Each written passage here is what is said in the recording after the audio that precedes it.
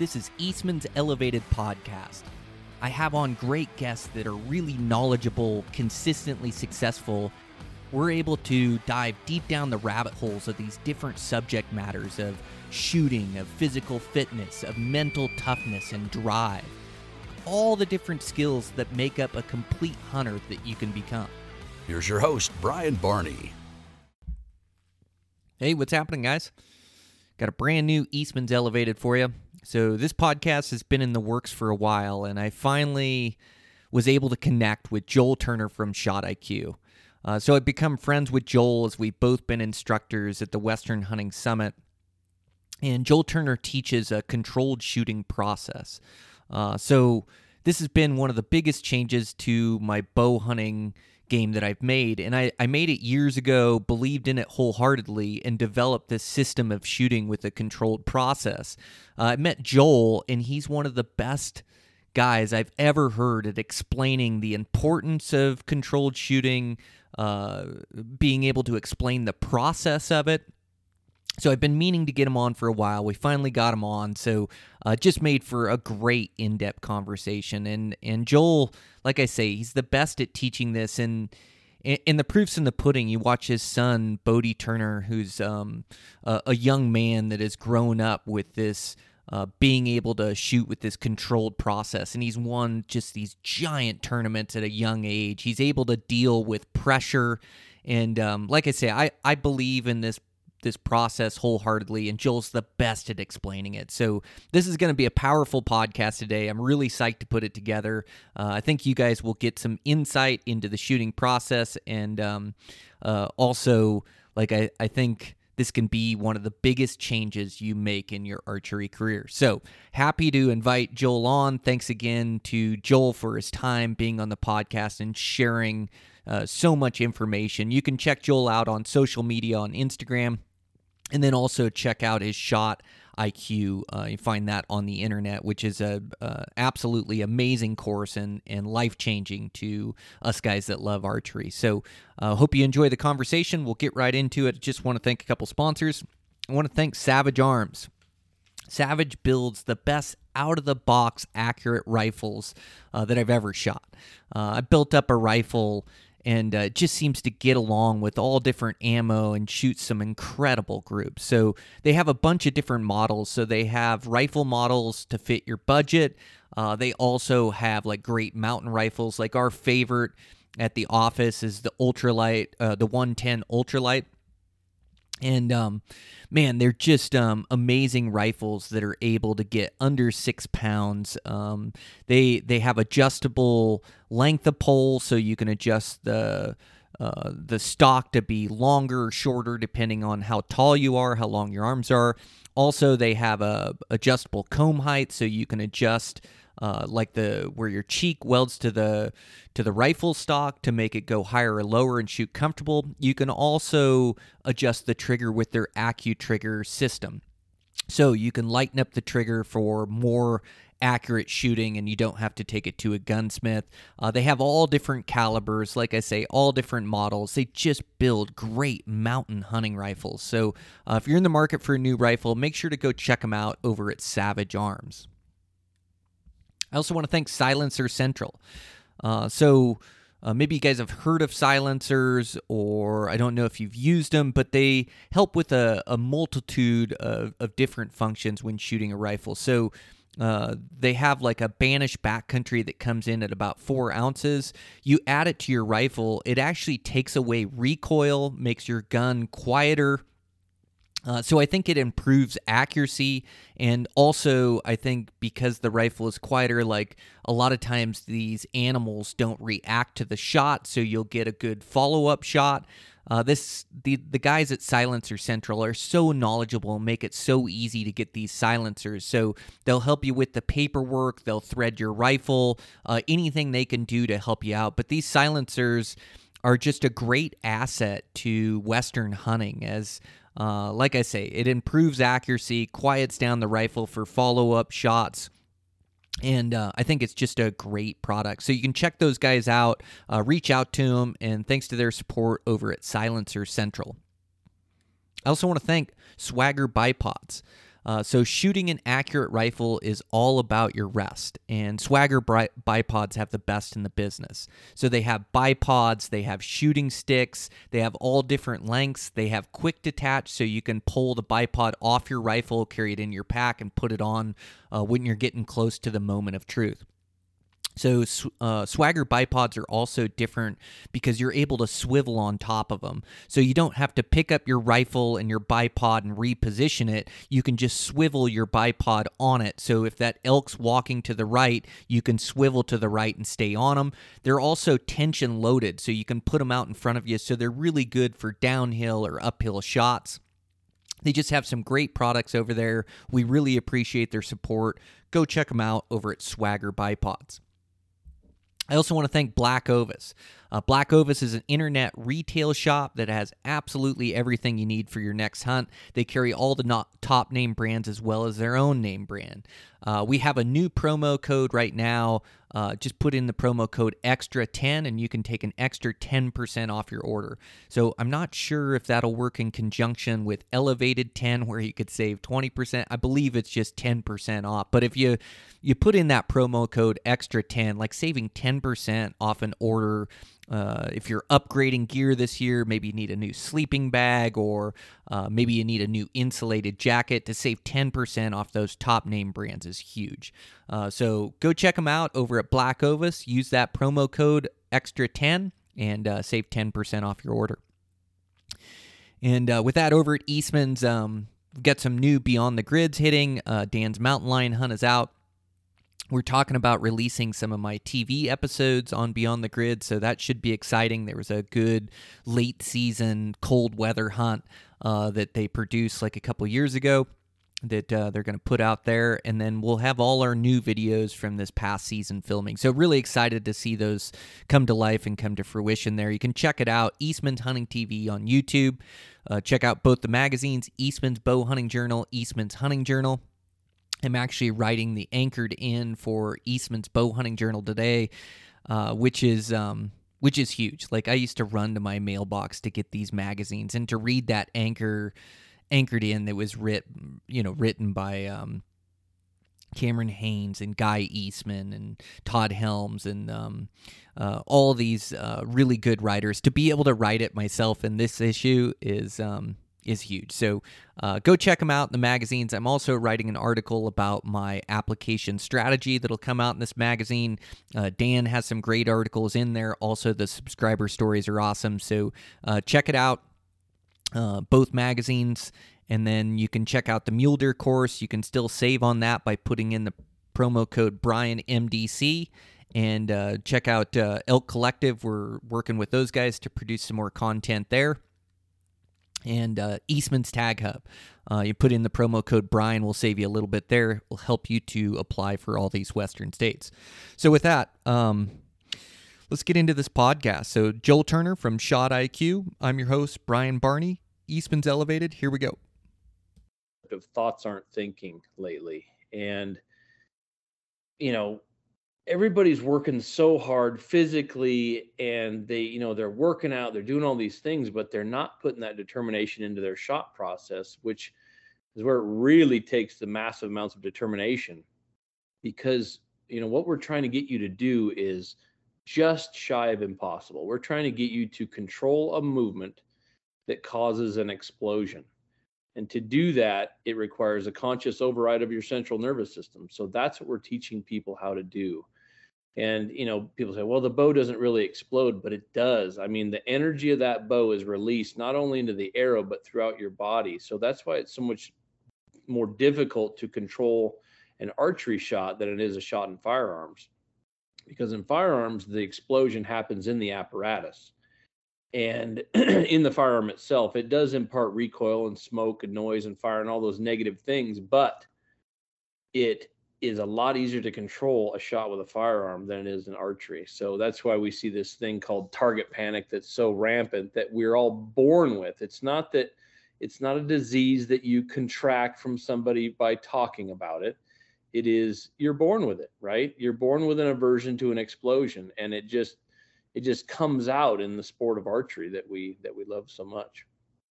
Man, it's so true, and seems to come out in high pressure moments as well. It's like the higher the pressure or the higher the stakes, the more it means to you.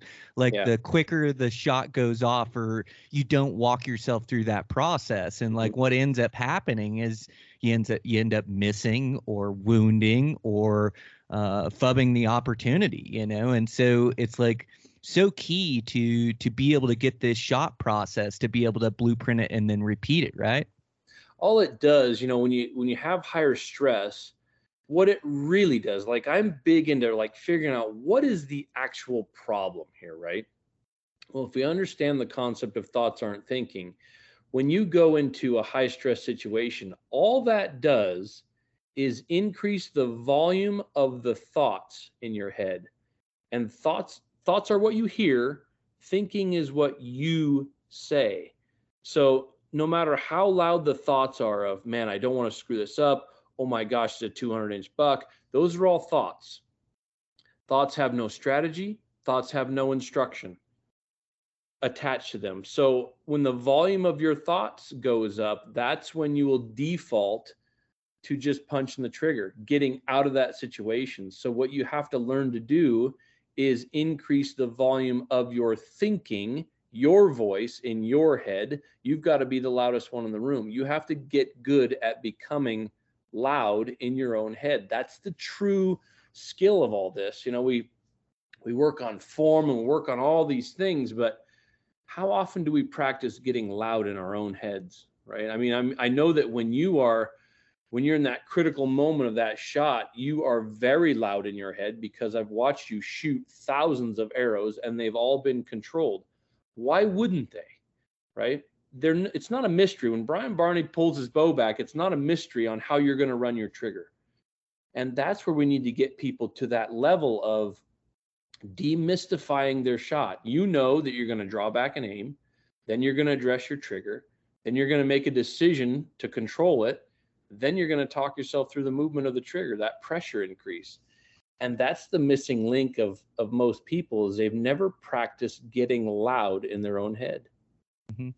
Oh man, spot on. And I'm gonna pull like a few pages from your book, Joel, but it for a while I could fight my way through it and still get decent results. I would have my pin would aim low, it'd hang low on targets, it'd hang low on animals, I'd force it up, I'd punch a shot off, and more times than not, it was around the middle, and so I would harvest animals. And so it was like I could keep with that for a while, but eventually I hit this point where it kept getting worse and worse, this target panic. And then on animals, it was even worse yet. And I was missing shots that I would easily make. And I finally had to get to like this breaking point of like, man, I'm either going to have to quit archery or I got to figure this out. Like, man, it just crushed me. I put so much effort in my fitness and on these big backcountry hunts, and I'd have a giant 200-incher, whatever the deer in front of me, and I'd mess up the shot, and I was like, man, I have got to figure this out. And so it was almost like that the determination had to get big enough to be able to control these shots in practice, but also on these animals. And I just got to the point, like taking a page out of your book is like, I got to this point where it's like, I'm either going to execute a quality shot or I'm not going to shoot, because I'm not going to fling these arrows over the backs of these animals again. Like, I have had enough. I am fed up. So it's almost got to be this determination, but you don't have to get to the low of where I was at or the low of where you were at. Right. Like, you just have to get this determination and be able to believe in this process of executing these shots, quality shots, and these animals start to die, right? Yeah, everybody has to reach the turning point, and you have to get pissed off enough. And luckily, we did it early on enough in our careers of bow hunting. I mean, but it took me a lifetime. I mean, it took me 13 years to kill a bull elk with my bow. I'm a 2-time world elk calling champion. I call elk in like a chicken on a string, but I couldn't hit him because I couldn't keep myself together. I would aim 5 feet over the bull's back and then just dump and pluck the thing, right? Hoping. And it was all thought driven, right? I was not thinking. And you got your determination. You got that anger, frustration, whatever it was, got high enough that you finally made a decision that you're going to shoot the shot with control or you're not shooting it. And that is the turning point, the point at which it means more to you to stay in control of the shot than to harvest the critter. That is the turning point that we're trying to get people to earlier on in their lives so that they can enjoy now the control that you and I now enjoy. But it's not, it will never just find you. It's shot control will never find you. You have to understand the mental game of this sport that we love so much. You have to understand the mental game of it so that you can reach that turning point. And that's what we really did, was define the mental game of not only archery, but life itself. And I can say that because I haven't been able to plug in any problem into this mental game equation that we've figured out. I haven't been able to plug in any problem and not come out with the mental game of the solution. And so, I've started a whole new brand off of this thing called Mind IQ. And it is understanding the mental game of just about everything you're doing. Like, it might be a parenting problem. It might be an anxiety attack. It might be bow hunting. It might be rifle shooting. It might be basketball, soccer, hockey, golf, anything, right? Any movement. And if I may, that mental game equation is this: it's knowing when, where, and how to direct your conscious mind into a specific task at a specific moment. And you take your archery shot, and you plug it into the equation. People are like, man, I'm punching the crap out of the trigger. Okay, let's plug that problem into the equation. Where do you need your conscious mind in an archery shot? And I would say that you need your conscious mind in the trigger work, in the pressure increase on the trigger. That's the where. Okay, now when do we need it there? Well, if you put your conscious mind there before you draw your bow back, it's too many things are going to happen and you'll lose that decision. You'll lose the strength of that decision. So when specifically do you need your conscious mind in that pressure increase? It's after you have aimed and after you've addressed the trigger. So way too many people are out there blending their shot. They draw their bow back without their pin on the target, and then they put their finger on the trigger, and then, like what we used to do, right? You just come up or you come down, and as soon as it gets on there, boop, you go open loop on the trigger. And so you're missing the moment of truth within that shot.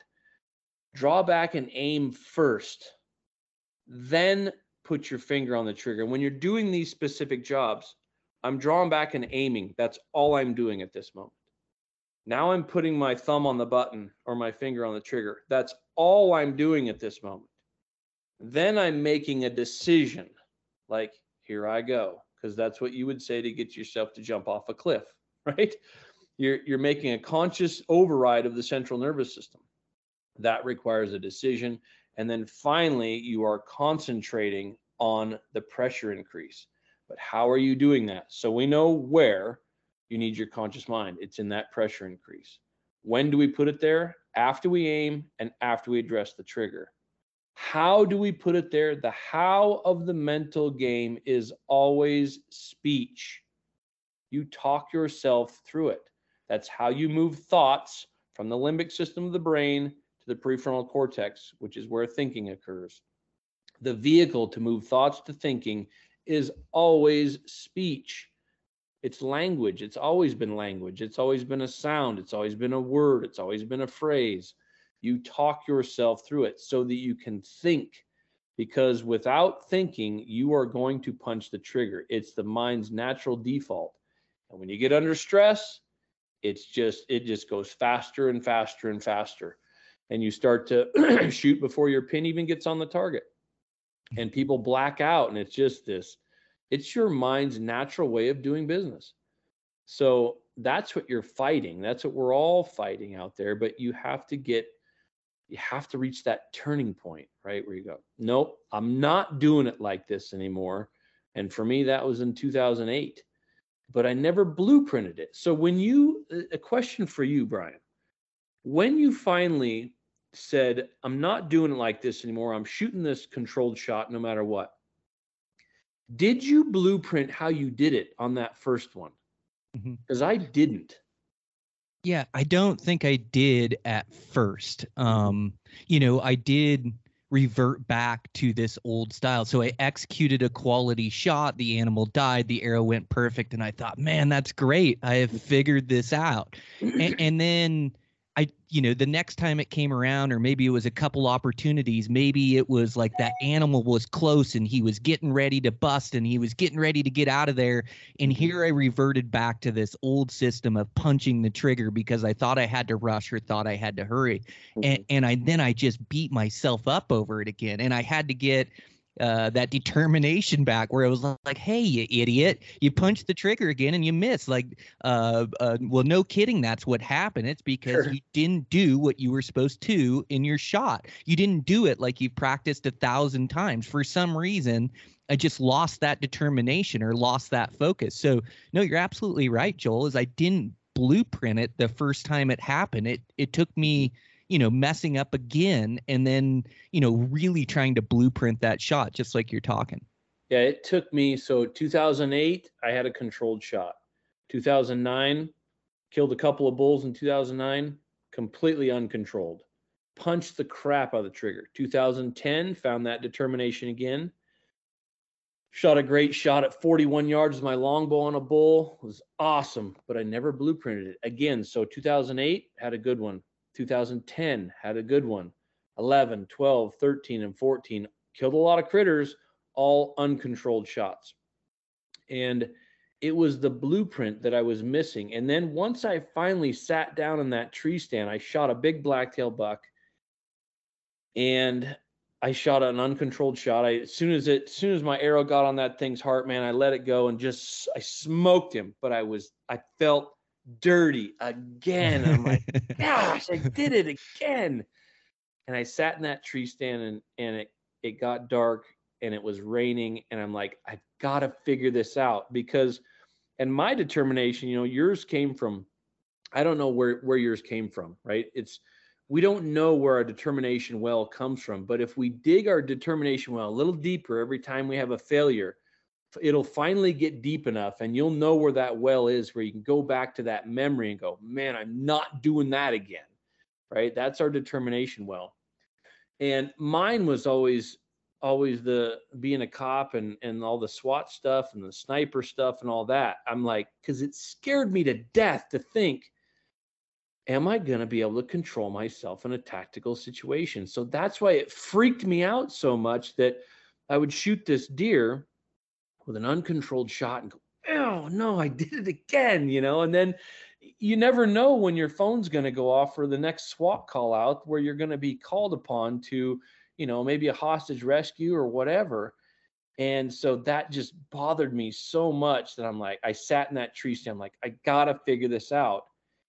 And the cool thing about what happened with you and what happened with me is we had a controlled shot that we could go back to and go, what did I do in that one shot? And for me, it was the decisions that I made. And that's the key that people have to realize. You will not shoot a controlled shot without deciding to do so.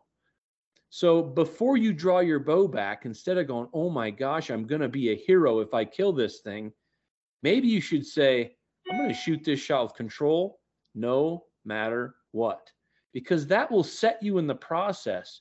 Now you've made a decision to actually control it. Now control is possible. And then, so that was that shot in 2008. I remember saying on that hog in South Texas, I remember saying, I'm going to shoot this shot perfectly or not at all. And that was after I'd already drawn back and let it down because I felt myself slipping again. So there's these moments within your shot that autopilot tries to take it. And you have to override autopilot in those moments. The first moment is right before you draw your bow back. When you have that bump of adrenaline, when that buck finally turns broadside and you're like, oh my gosh, this is about to happen. And we all have had that feeling. We're like, oh man, this is happening. And that's when things start to just spin out of control unless you bring yourself back and kick autopilot out at that moment. I'm shooting the shot with control no matter what. And then as you draw your bow back, I remember on that hog in South Texas, as I drew my bow back, I remember saying, I'm going to do this right. And that's as I drew my bow. And that's the second moment where autopilot really tries to take it from you, because maybe you've made this decision of control and then you start to draw your bow back. And for many people, that's when things go blank. You forget what pin you're going to use. You forget that you have a peep sight. You forget all these things. All you know is that now you're drawing your bow back and you hope it doesn't go away. You hope that the critter doesn't move. Those are thoughts. You don't have control of thoughts. You only have control of your thinking. And you've got to be the loudest one in the room. So making the decision to control it again as you draw your bow back, I'm going to do this right, or say whatever you want to say something about the process. And that will make you present, because that's what decisions do, is they increase your presence. So now we're present enough that you remember, oh yeah, it's 32 yards. I got to hold my 30-yard pin just slightly high, right? And then, oh yeah, I'm supposed to now put my finger on the trigger. And then things start to slip, because that is what we call the critical second. Once your pin is on the critter, or you've got your instinctive aim, whatever it is, whatever your aiming system is, you've got your sight picture, and now your finger's on the trigger, and now is when thoughts get the loudest. Just shoot it. Just shoot it. It's not going to get away. You got it. It's there, right? You're getting all these thoughts. Thoughts have no strategy. Thoughts have no instruction attached to them. So that's why we've got to get ourselves past that critical second. The pin's on, the finger's on the trigger. Now we got to get over that little hump. And that's why that is the moment that we make the final decision of here I go. If I could just get people to say, here I go, after they aim and after they put their finger on the trigger, there would be so many more happy bow hunters out there. But that's the critical second when most people just punch the trigger. And when you punch the trigger, it's not just this that happens. It's not just that little trigger punch that happens. It's all the other muscle contractions that are attached to it. It's the flinch, right? And those are the movements that deviate your point of impact. We've seen it a million times of people that catch their bow, or they wince their face, or they collapse. And all those things are coming unless you decide to keep them at bay. Mm-hmm. So the decisions were the key. Oh, it so is. Man, and it goes horribly wrong when you punch on an animal. It's like sometimes it's close enough, but man, for the most part, it's way away from where you're aiming or trying to hit. And that's the key, is to try to transition good shooting into shooting at animals. And you're right about the decision. Like, you have to make the decision. Like, I walk around on a hunt, you know, especially like when I was first learning this controlled process, is I'd walk around on the hunt, and that's all I'd think about is, hey, when I do get the chance, I'm going to control this shot.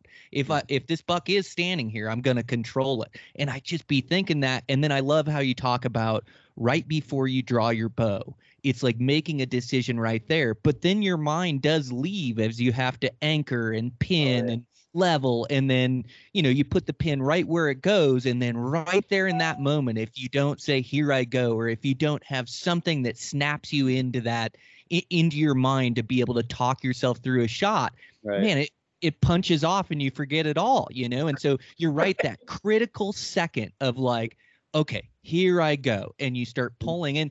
And so many of the things you describe are so spot on and help so much with shooting, like the way you talk about, like, you know, when you're aiming, you have to aim, but then you have to leave that. And if you continually focus on your aim the whole time you're waiting for your shot to break, it's like it never breaks, or it gets late, and then your aim gets erratic. Like, you got to start thinking about executing your shot from there, transition from aiming to executing, you know, and executing the right way. But man, you're so spot on, Joel. You just describe it so well, and it's so powerful, man. Like, guys would see so much more success if they could control their shot. And man, I just know it's like amazing you've been able to blueprint this process and been able to explain it to guys. And I know you've helped just countless guys, countless great archers, countless great bow hunters that transition to this controlled shot. And man, animals just start to die when you can transition good shooting from the target to then to animals, like, you know, to make that 40-yard shot on a trophy class buck or trophy class bull is a given at that point. Once you get the process down, you know, it's absolutely life-changing for archers. When you were, you know, you said that you were going to shoot this morning before the podcast, or you shoot right out. When you shoot perfectly controlled arrows.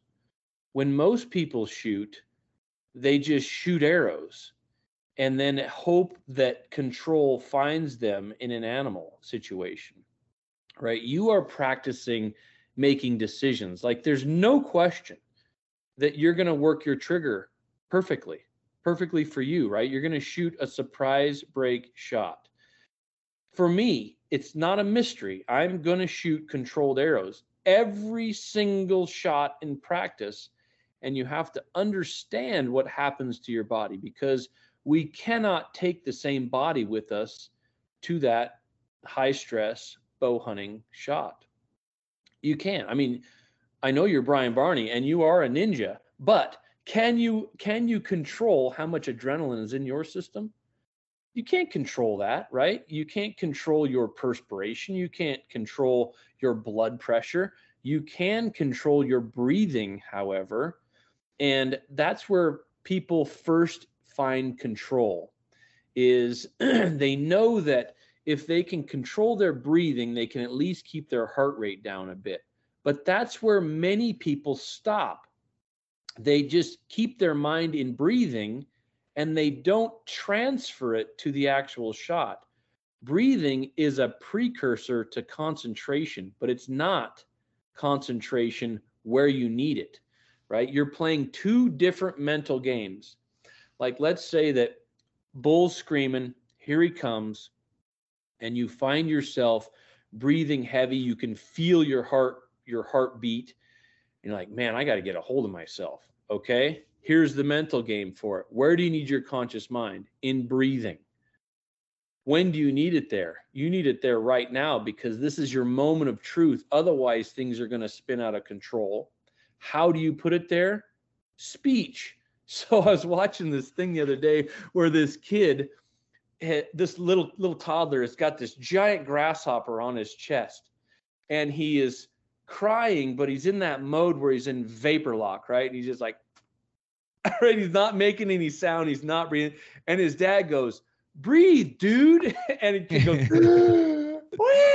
right? He starts crying. But you had to play the mental game for that kid to get him to breathe. You have to play this mental game for yourself.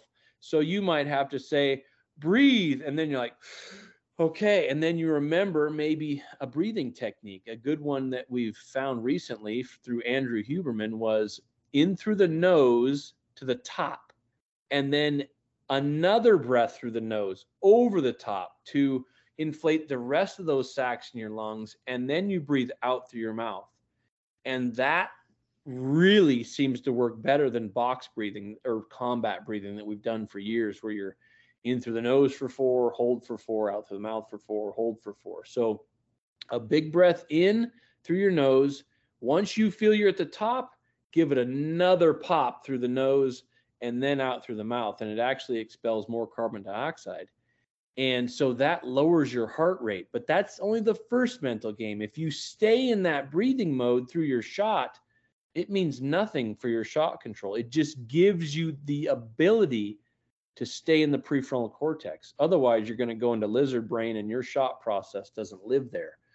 So as that critter's coming, get a hold of your breathing so that you can concentrate on, so you can play the other mental game of your shot, putting that conscious mind into the trigger pressure, knowing the moment of truth after you've aimed, after you've addressed the trigger, and then how is always speech, talking yourself through it.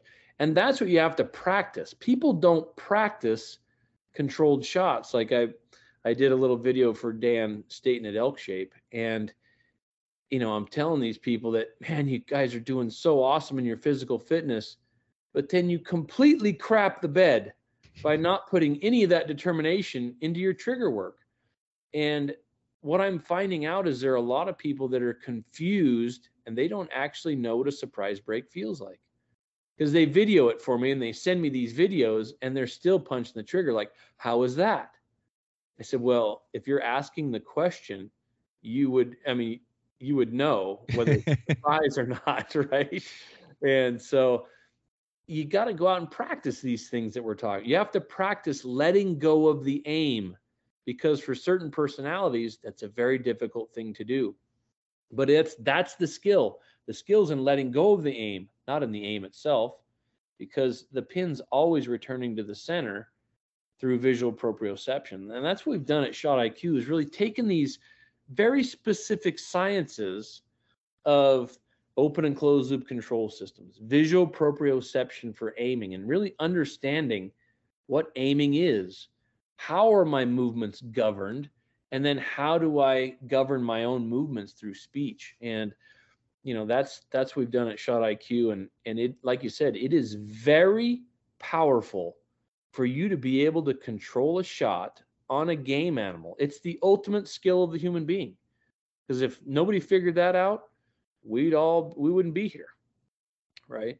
So true. Well, that controlled shot as well. Like, I love you talking about breathing and trying to calm your heart rate. And no matter how much you breathe, like, you are going to have an elevated heart rate on game animals. And this is Right. this is part of the challenge is, you shoot at these targets, you practice this controlled shot, and then you get out there and you start aiming at an animal and you've got this high heart rate and your adrenaline is off the charts. And all of a sudden that pin isn't sitting in the center like it's supposed to. All of a sudden there's a lot more movement to that pin, which makes you want to try to punch it when it's there. But if you believe in the process, that aiming starts to slow and come to the spot and the shot executes when you have a good blueprint, when you execute good shots, when you believe in it wholeheartedly and execute that way on animals. It's amazing how much that pin will settle down no matter what your adrenaline or what your breathing is. If you believe in that process and put the pin where it's supposed to go, you go through that, you talk yourself through the shot, like you're saying, like that pin aim starts to slow down and be in the spot. And you're right. It's amazing when you shoot, a back tangent or a controlled shot, we'll say, when you shoot that, it's amazing how many times that arrow lands in the middle. Like, sometimes your pin can be moving around all over the center, but you believe that shot process continue to pull on your shot. Mm-hmm. And it's like that arrow just ends up right in the middle, arrow after arrow after arrow. And it's the same thing on an animal. And you can't get stuck in that pin movement either. Like, then you get stuck in the pin movement and then you're trying to aim too hard. You've got to let loose of that aiming. And I'll find myself too, like, even in 3D targets, or sometimes I try to aim too hard. I'm just trying to be too precise with my aiming. And you're right, it's that you have to let that aim go and start to execute your shot. And that pin starts to slow down and be in the right spot just naturally, and it's a strange process. Like, it takes a while to believe in it, but once you believe in that movement and let that aim slow down, start executing on pulling on your trigger, that shot breaks and that arrow, it lands right in the middle. Again, when you dissect that problem of pin movement, all big pin movement does is increase the volume of thoughts. Right? So there's the pin just swinging all around from its butt to its chest. And you're like, oh my gosh, I'm so shaky. That has no strategy. That has no instruction. That is thought alone. So, like you said, it's something that you have to basically believe in, but you just have to see it, right? Many of us try to manipulate our aim and we never see the true visual proprioception take place. No matter which way it moves, its next movement is always back to the center. So we have to actually see that. And then once we see it come back to center, just enjoy the show. Just watch it to keep it. You have no actual physical control over your aim other than through your eyes. Just watch it to keep it. And then move on to the next task. Move your brain to the next task. And, that becomes easier and easier and easier, because a lot of people get this misconception that, oh my gosh, well, how long is that critter going to actually stand there? Is it going to stand there long enough for me to do all of these things that I need to do? Yes, it will, if you get good at organizing all of the things up to the trigger pressure increase. Like, draw back and get the pin on there quickly. And then move your mind quickly to putting your finger on the trigger. And then move your mind to making a decision. Here I go. And then you spend the precious time in the pressure increase on the trigger. So yeah, we can shoot controlled shots pretty darn quickly, but there's a speed limit to the trigger. If you go over the speed limit on the trigger, you will break into an open loop control system. And that's where pre-ignition movements will be linked to it. If you go fast on the trigger, pre-ignition movements will be linked to the trigger motor program. That's not my opinion. That's just how we're wired. So really understanding how our brain works and works against us in shooting is key. So, all the things you're talking about don't just happen. Like, it's natural for you to want to time the trigger punch when the pin's in the middle. That makes intuitive sense to your mind, but it makes even more sense because your mind is able to time the explosion. And when it can do that, that's when we start to just fall apart and our arrows don't impact where we think they're going to. Mm-hmm. Well, you start to anticipate that shot. And through that anticipation, like, some of us get it worse than others as far as target panic. But, all of a sudden, like, my problem is my pin would hang low. And I just thought to myself, my pin would be rock solid, just right below where I wanted to hit, and so stable that I thought, I can be the best shooter of all times if I could just hold that pin in the center. And what this process does is, when you learn this controlled process, it allows you to aim again, and it allows you to aim right on the center, right where you want to put that arrow. And so there's like some added benefits to being able to control your shot. All of a sudden, your brain will allow you to aim right at the center. And I think, it's a big part of why I can shoot so well is my pin is always right where I want to hit. And it's like a magnet to that place instead of a magnet away from that place, like when you have target panic, So now it's like my pin wants to be there, so it just keeps trying to go back to the center of where I want my arrow instead of trying to force it away where I can't get it to where it needs to go. So, like, shooting a controlled process really helps with the aiming as well. It's very liberating, right? Because you finally get to put the aim, that's the thought of everybody that goes, man, if I could just, and that's the key phrase, if I could just. That is a thought that has no strategy and it has no instruction attached to it. If I could just put my pin in the middle, I would be a rock star with a bow, right? But now we can do that. And that's why the initial breakup of the shot, draw back and aim first. Don't even put your finger on the trigger. You're not even allowed to put your thumb on the button until the pin is in the middle and it's doing its dance. Then you get to shift to this other job. Okay, now I can put my thumb on the button. Okay, got that done. Now, I'm supposed to make a decision. Here I go. And now that just doubles down on your presence. Now we can actually work ourselves through a shot. So when people are in the doldrums of target panic and you're speaking right to them like, oh my God, that's me. I can't put my pin on the target. And that is a vast majority of bow hunters and archers. They can't put their pin in the middle.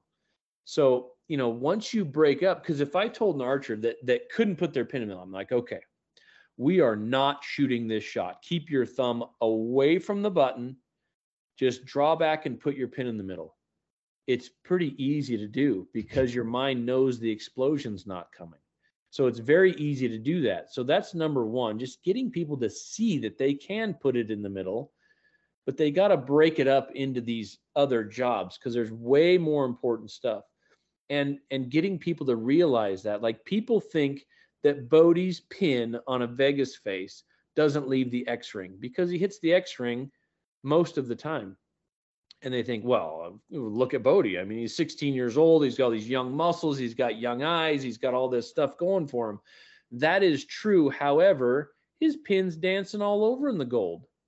But we keep his bow light enough to where the dance of his pin is fast enough that his rate of return always gets him back to the middle. So it might break a 3 o'clock 9, but it's still going to be an X. It might break at the edge of the 10, but it's still going to be an X. It doesn't matter because it's all based on visual proprioception and the rate of return.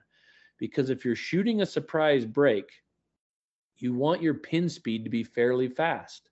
Because if it's slow, if that pin is moving very slowly and lazy, and you don't know when your bow is going to go off, if your bow is too heavy, or if your draw length is a bit long, or if your holding weight is too low, and that pin is super lazy on the target, and it breaks in a 3 o'clock 9, and it hits a 3 o'clock 9, that means your rate of return is too slow.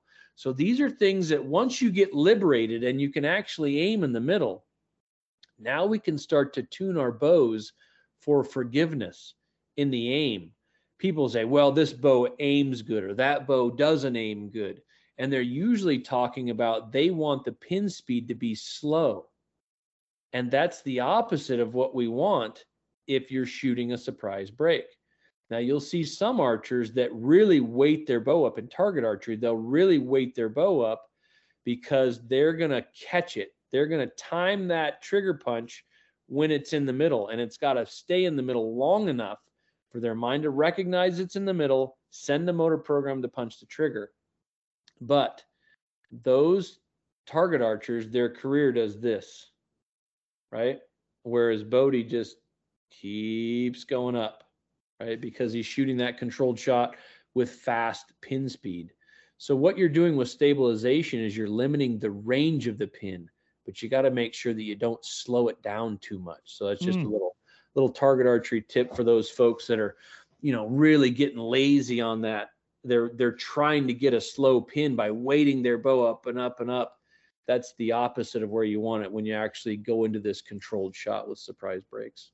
Well, that's a tip for me, Joel.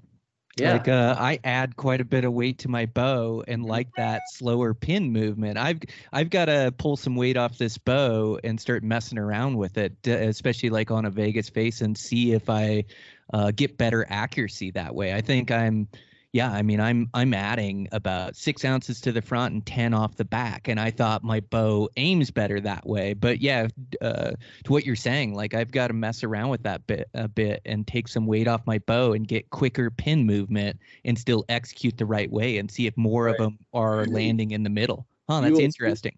You'll see that your X count actually goes up. And just increasing the speed of the rate of return of the pin, allowing it to come back. Archers talk about, target archers talk about the dip bang all the time, because the pin will dip out and they'll shoot on that dip. And then you'll see this big, crazy follow through that they'll do. And that's when they caught a dip bang. But that means that their pin is moving slow enough that they were able to recognize that. Now, understand that target archers are usually shooting through a powered lens as well. So they really get to dissect this pin movement, where in a hunting site, we don't see it as much, but it's still happening, right? When you're trying to shoot, and the Vegas face is perfect for testing, because you get to see, okay, that broke a 3 o'clock 9. And you know that if it hit a 3 o'clock 9, we got to start to take a little weight off the bow. Or maybe we shorten our draw length by 1/16 of an inch, or maybe we increase our holding weight by a couple pounds. All those things will increase rate of return. So you'll get to a point of diminishing returns where the pin range is too big, the movement range is too big, but that's that happy medium that you're looking for. Fast pin speed with small range, and then you'll hit way more X's. Oh, that's so interesting. Yeah, because that's exactly where my focus has been, is I don't like a huge range of movement with my pin, is I want it to keep around the area I want to hit. But yeah, I got to mess around with that a bit. Yeah, that's interesting for sure. Huh. Yeah, just try it out, and until you get that diminishing returns. Now, you have to keep the bow weight up slightly for hunting conditions because of wind, right? When, because wind will blow a heavy bow less far, but its return is also slower. But usually in wind, our return is manual. Like, it blows off the chest of the critter. And you're like, whoa. And then you got to okay, I got to get myself back to this. So you manually have to get the aim back. So what we're talking about is this subconscious rate of return. So, don't worry so much about it on your hunting bows, but if you're really trying to shoot X counts on a Vegas face, give it a whirl. It's pretty cool stuff. It's really cool. And so, like, Shot IQ, like, I've heard you talk live and we hear you on the podcast, and I love listening to you talk about closed loop shooting. So it's like so fun to listen to you talk, but you also have the course Shot IQ that guys can run through, and it's an internet course, like video format, where you will run people through the Shot IQ to make a controlled shot. Right. It's called Control Process Shooting. It's on my website, which is shotiq.com. And it's really cool to go through this and really understand what game you are playing. Like, people don't really understand how their mind is working against them in shooting. And so it takes this manual override. Like, it's the conscious defiance of human nature, literally what we're teaching folks. So yeah, there's an online course in archery, there's an online course in rifles, there's an online course in pistols, and now we've got Mind IQ, which is basically what we do at Shot IQ for the rest of life's problems. It's pretty cool stuff. Yeah, talk about that a bit, Joel, because this is new to Shot IQ. Yeah, so after I got on the Rogan podcast, and Joe Rogan's talking about how what we do at Shot IQ is so applicable to life. And I'm like, yes, I know there's this connection, but I didn't have the words for it at the time of that podcast. But after that podcast, it's like the floodgates open, and all walks of life are calling me for their particular problems. And how do I plug in what I do at Shot IQ to my problem, to my golf swing, to my free throw, to my kicking a football? So I have all these professional athletes that are calling me, and I'm like, who am I? Like, who am I? Why are you calling me, little Joel Turner, not that smart of a cop? Why are you calling me? And I'm not an expert basketball player, but I am an expert in the mental game. And I'm not an expert golfer, but I am an expert in the mental game. So I became what I call the master of the unknown obvious, because what we do is it's right there in front of us. But, there's amazing golfers, there's amazing basketball players, there's amazing parents, but they don't blueprint how they do what they do. And so when you don't do that, you can't possibly transfer that to other people. So about 3 weeks after, I'm taking all these calls, and my buddy that was helping me with like developing this into a brand he goes, can you define the mental game? And I'm like, well, the mental game of what? And he said, that's all I'm asking. And then, so that's when we came up with that definition, knowing when, where, and how to direct your conscious mind into a specific task at a specific moment. That's exactly what we do in our archery shot. And that's exactly what we can do in all of these other sports movements and cerebral issues. So that is Mind IQ now. So now I have the Mind IQ course. And if people go to turnermodel.com, Turner Model is now kind of the mothership of Shot IQ and Mind IQ. So go to turnermodel.com and you can see what we're doing with the Mind IQ course, and all the background and all the stuff that's happening with how do you play this mental game? Because a lot of people, they don't even know where the arena is. They don't know who they're playing. They don't know the rules of the game. And so when you have all these things figured out, like you and I have figured it out for shooting, right? But there's a lot of folks out there that have a lot of other issues other than shooting, right? That they can plug this into. But shooting is kind of where it all starts, because when you can control a movement that causes an explosion, The rest of the decisions in life just get much, much easier. But that's how we do it. And then you blueprint exactly how you did it. And then when that problem comes up again, it's easier to deal with. And now we start thinking our way through life instead of just letting thoughts happen, things that we have no control over.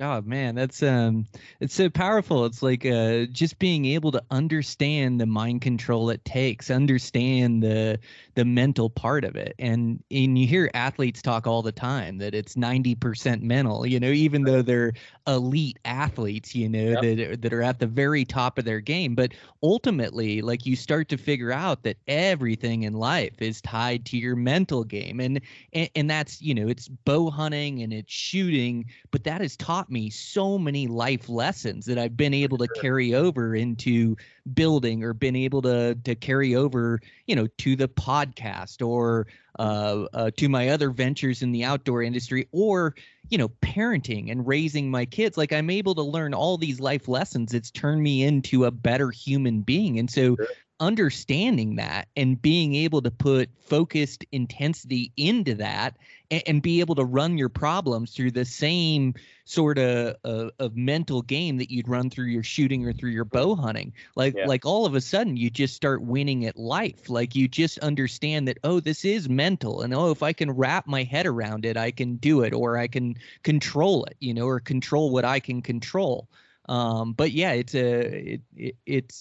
it's really powerful. And so, yeah, I got to check out the new course on there. Like, I think I could probably plug in some of my problems too and go, oh man, I haven't been thinking of this like my shooting or like my bow hunting. And if I think about it this way, I could tackle this issue or this problem that I just keep racking my brain over, or going round and round about this problem. Yep. It's just, you figure out, where do I put where do I need my conscious mind to be for this very specific problem?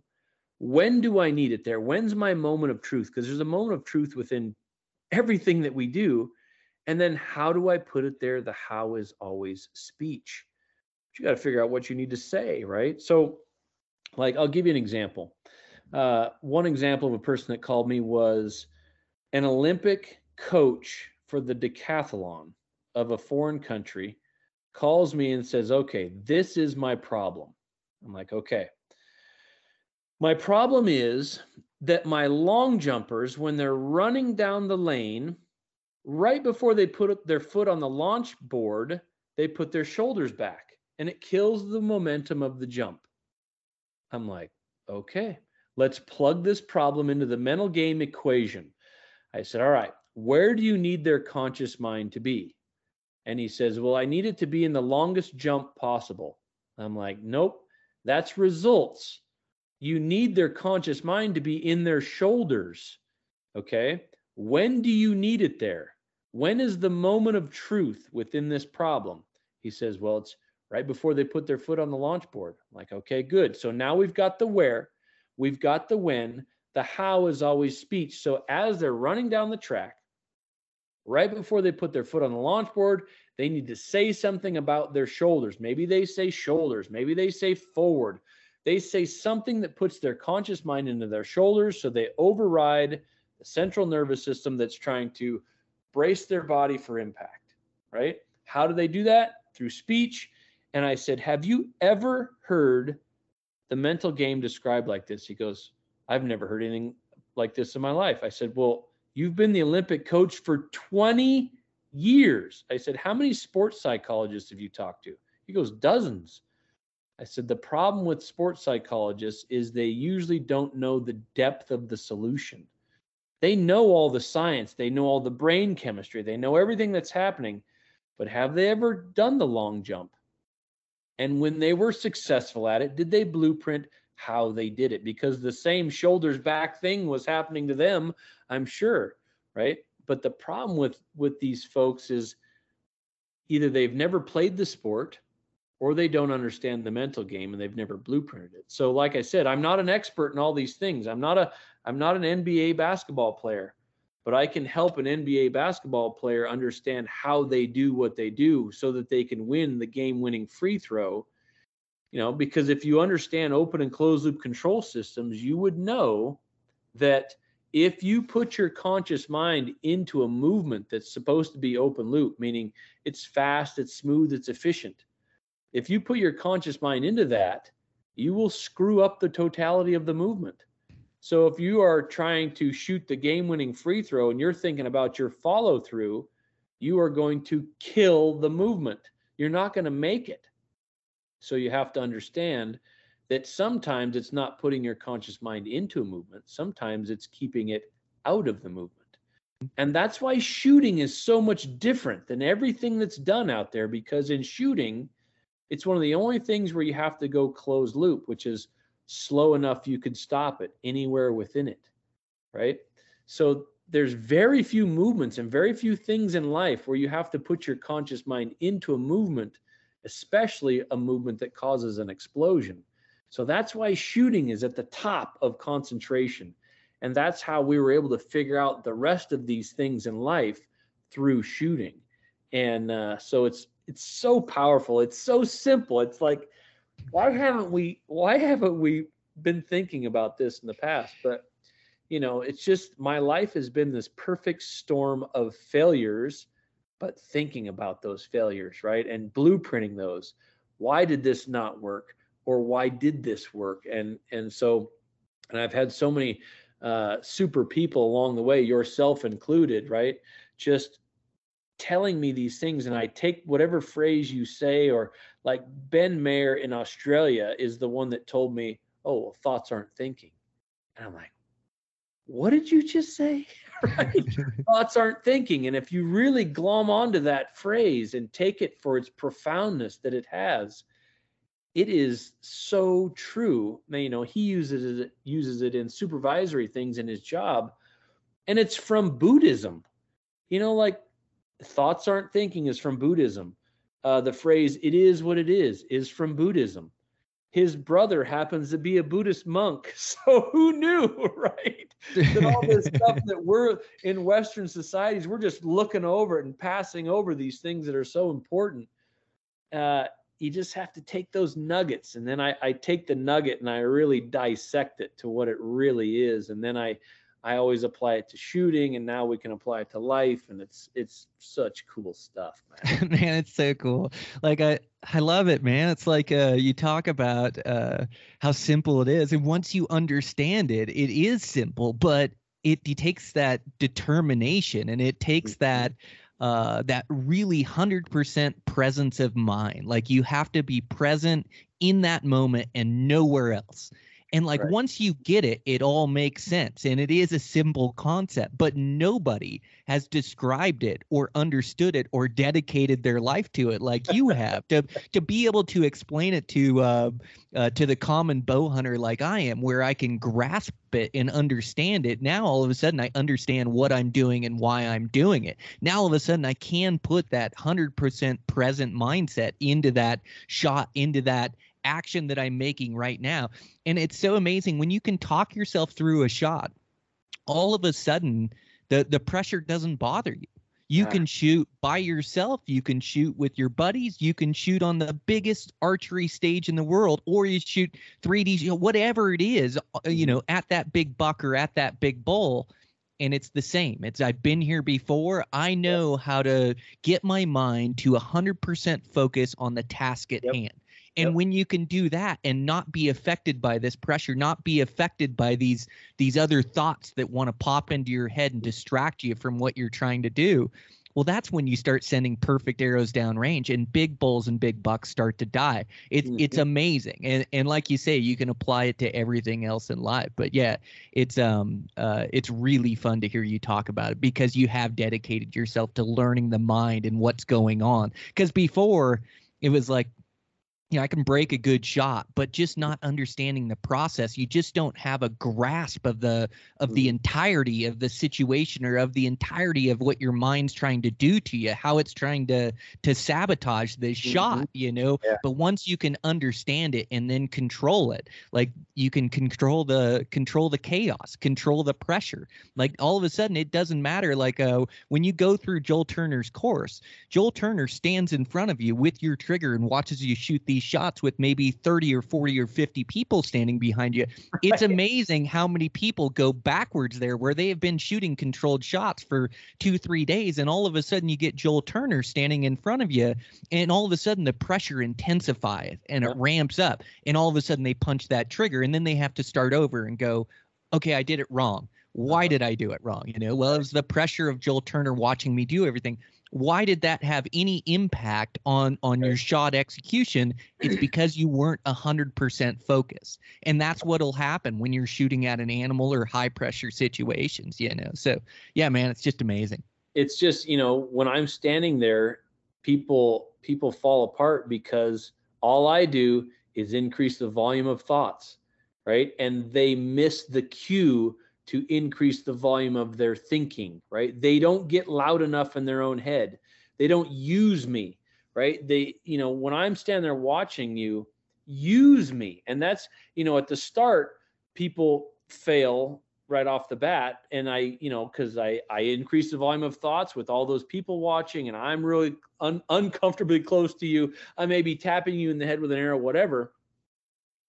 But by the end of the clinic, you use it, right? You're like, yeah, F you, Turner, right? The old F you, Turner factor gets high enough. They're like, watch this. So now they've switched. They've hit their turning point because they know what I'm watching. That I'm watching your trigger pressure increase. That's all I'm watching. I'm not watching where the arrows hit.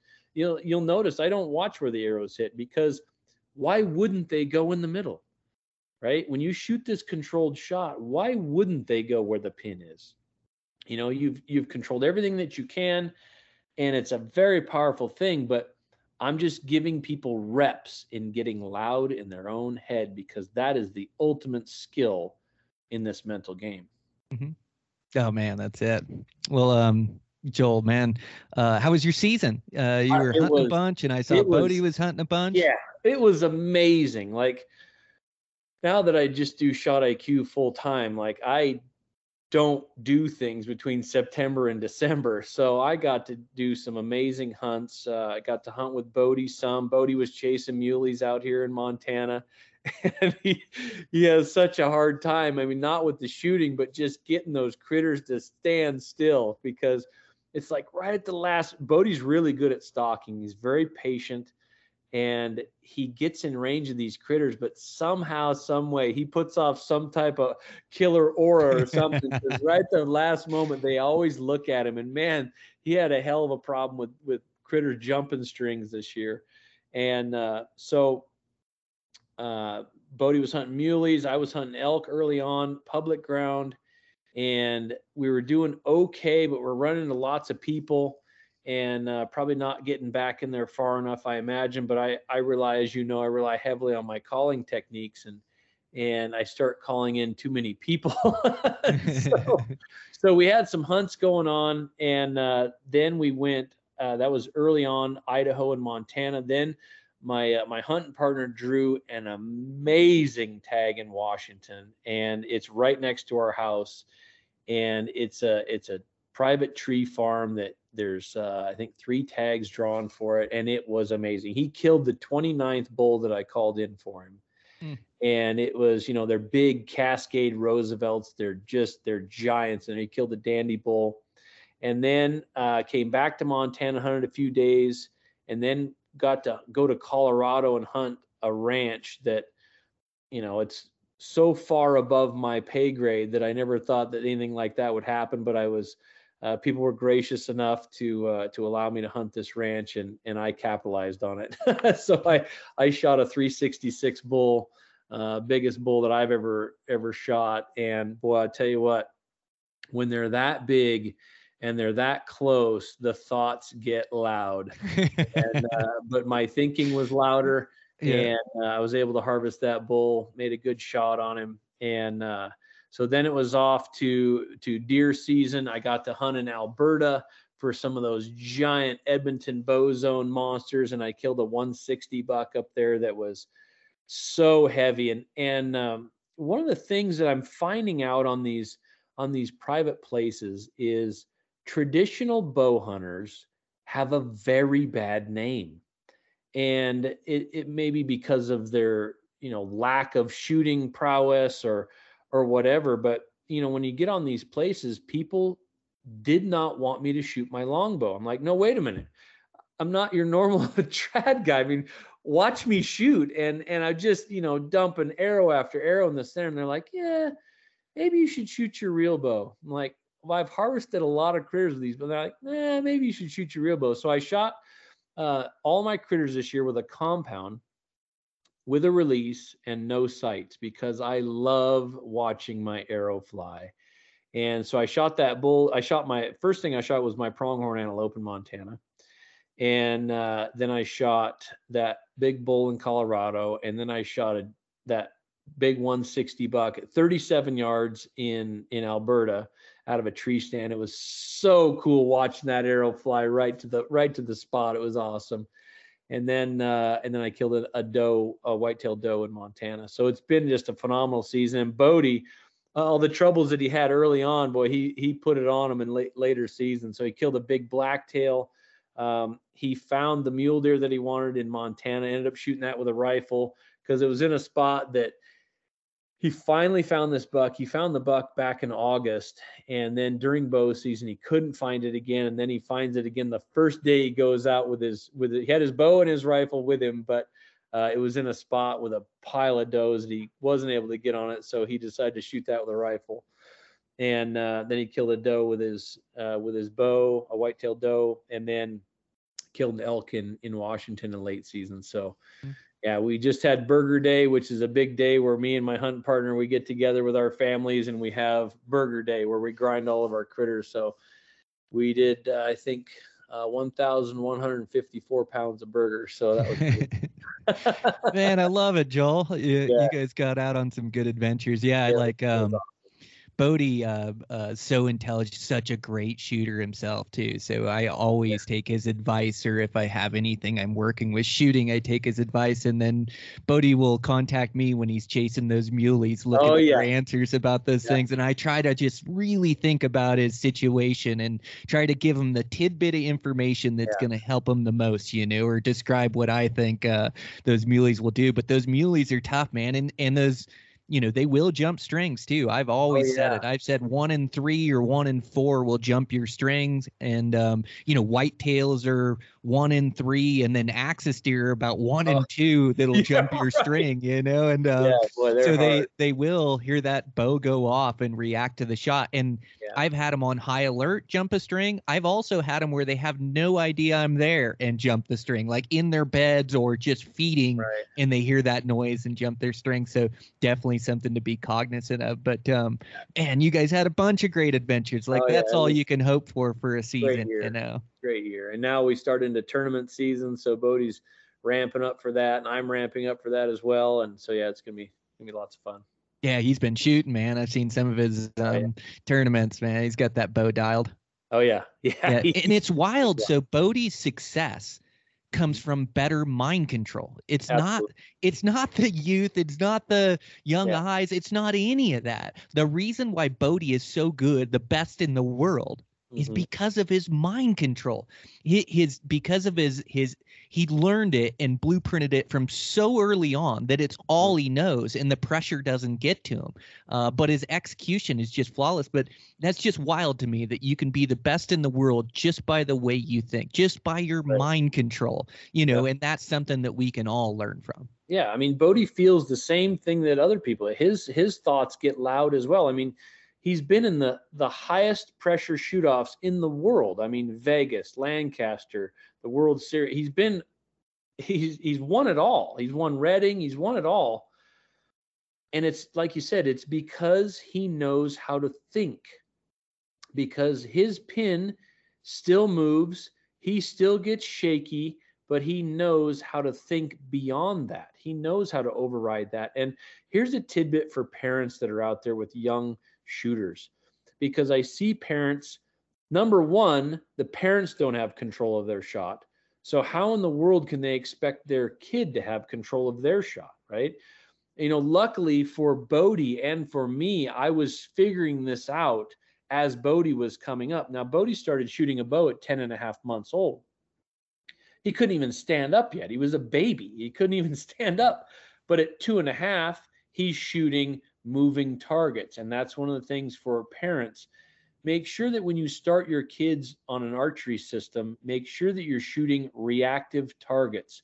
They're popping balloons. They build a big block of Legos, and then they shoot that with an arrow so it breaks apart.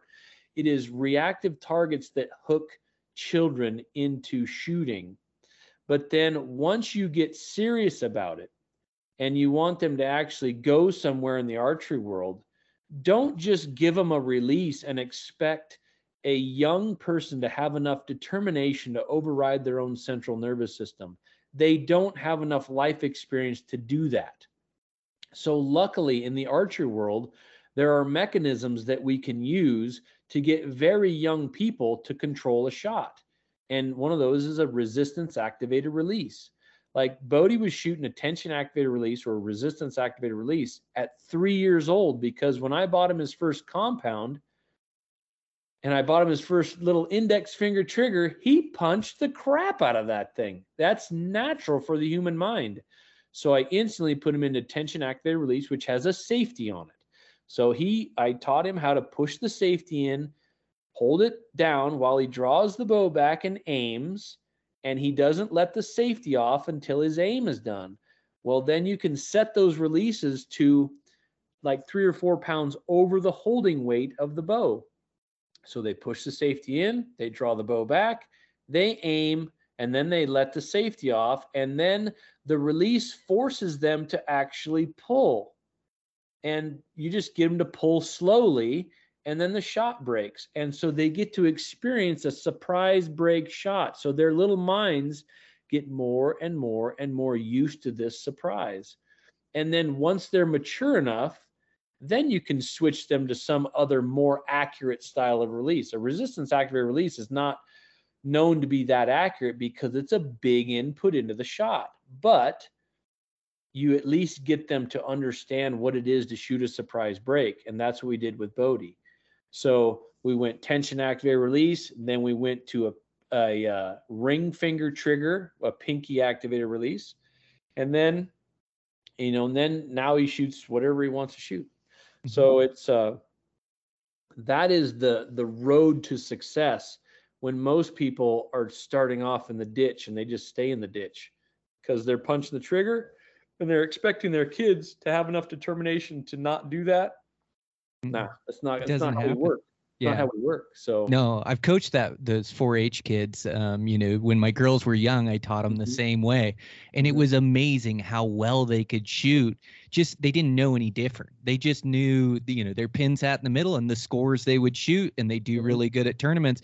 But I'd get some of those 4-H kids that have been punching their trigger from the start, and trying to break them of that habit or trying to convince them that there's a different way to shoot was so difficult. And some of them, it just you'd work with them, and unless they decided that it was something they wanted to do, they couldn't break the habit, But yeah, so key to start them off right, so they don't build those bad habits to where me and you had to build all those bad habits and then break them, which is a lot more difficult. Yeah, Bodie's turning point was at 3 years old. Can you imagine that? That's why Bodie does what he does today. That's why exactly he's such a killer in the woods. That's why he, is so amazing in the tournament world. Now, Bodie now is gaining technical knowledge. So like Bodie works on his own bows now. I used to build them all and do everything for him, and now it's all him. Now he does everything, and he is so astute at understanding a particular bow. Like we have, he's not signed with any bow company. He has, we have a garage full of bows because everybody wants Bodie to shoot their bows, obviously. But he can pick up a bow and shoot a 30X Vegas game with it and go, this is good, but I wouldn't win Vegas with this bow, right? Because he understands what happens to his body, and he understands the forgiveness of a particular amount of deflex in a riser and what that does to pin speed under stress. So he is very good at understanding if a bow is even capable of reaching its potential with his body changes that happen on the line. So that's where a lot of archers they're paid by a bow company to shoot a bow. Well, now they're stuck with that particular bow. Bodie doesn't play that game. He shoots, you know that if Bodie Turner is shooting a bow, it's because he truly believes it's the best one out there. It's the best one for his style of shooting. And that's different for every person. So that's just the model, the business model, if you will, for Bodie Turner that we've followed. And I believe it's got him some good credibility in the industry, because people need to be able to believe that. You're not shooting it because he's paid to shoot it. He's shooting it because he truly believes that it is the best one at that time. So 100%. Well, and the reason he's so successful is because of his mind. But I love to hear the evolution of Bodie, like really working to understand more of the technical side. And like you say, to shoot a 30X and go, no, this isn't the bow for me. And he's pushing the limits. He's evolving, he's making his own way through the world. He's growing up, but yeah, that's amazing to see, man. He's an incredible kid, an incredible shooter. And so, I can't wait to see how he does for the tournament season. I'm excited to follow along. Yeah, I'm excited too, because like at Lancaster, he's shot a 660 qualification score the last 2 years in a row. No other human being has ever done that, has ever shot two. And now they put $50,000 on it. So if you shoot a 660 in your qualification round now, it's $50,000. Bodie's like, nobody's ever going to shoot a 660 now. He goes, it's so hard to do when it's worth nothing. Now it's worth $50,000, which all that does is elevate the volume of thoughts, right? Doesn't change the task. It just elevates the volume of those thoughts. So it's wild. Well, Joel, thanks so much for your time, man. Man, I really appreciate your friendship, and I appreciate everything that you teach there. So go check out his website, follow his social media. He does a great job. So thanks, Joel. I appreciate you. Thanks, Brian. Take care, bud. Okay. All right, guys. That's a wrap. Powerful conversation and podcast today with Joel Turner. So take this to heart. Check out his shot IQ and also his social media. Man, to be able to have a controlled shooting process has been a game changer for me in high pressure moments. And like I said, I made this change years ago and believed in it wholeheartedly. And a lot of my success has come from it. Joel Turner is one of the best in the business at being able to explain the importance of it, and also to be able to explain like what's going on inside our own heads or why it's so difficult. So, man, if you want to see more success, I recommend you check out his program and check out his teachings. And thanks to him for taking the time and being on the podcast. I also want to thank our sponsors for today's show. I want to thank Savage, Silencer Central, Swagger, and Black Ovis. Again, that Black Ovis promo code is extra 10. You can save 10% off. Thanks to Eastman's for all their support of the podcast. Make sure to check out everything we have going on, from the Mule Deer course to Tag Hub, the magazines, Eastman's Beyond the Grid on YouTube, and everything that we're doing. I'm getting ready, going to do that Western Hunting Expo. In fact, I've got to put in for my tags here shortly. Man, I've been applying all over. So applied in Arizona, applied in Wyoming. And so I'll be anxiously waiting the results of those and just trying to come up with a really good full hunting season with a bunch of adventures this year. So, man, I'm pumped. Been putting on the miles. Got another run in last night. It's been good. We had that stretch of cold weather, which was miserable running, and now I'm back on dry dirt again. Yesterday it was 50 degrees, which was amazing. Just getting in my runs, definitely getting in my upper body work. That lift is shooting really good. So I've got that thing. I've been shooting a lot of indoor. It's time that I build a sight tape for it and start shooting a little bit more outdoor, especially with all this nice weather we're having. And then just diving into the research of these different states, these different units, diving into this application of trying to plan my season. And, man, I can't wait. this year's going to be an absolute ride. I haven't decided what I'm going to do for this spring, but I know that I've got spring spot and stock black bears, which I'd like to put a bunch of effort in and be able to arrow a nice bear. So that'll definitely be my focus come spring, and then trying to put together maybe one more trip. And then I did talk to my buddies from Hawaii the other day. So I talked to Sean Kern. He was asking about apps and things, different states here. And then also talking about maybe putting together a Hawaii trip for Access or maybe Mouflon, something like that. So, man, super exciting. So, yeah, just getting back to it here, getting some construction work done, working on my training, and working on my my shooting and then applications. But that's life for me, man. It's so enjoyable right now. So putting in the work so I can see the success for next season. I know you guys are doing the same because you're listening to this podcast right now in the heart of our off season. So kudos to you guys. Is like, there is no off season. It is like bow hunting 365 if you want to be consistently successful. So way to put in the work, you guys. Hard work does pay off. And with that, check in with you guys next week.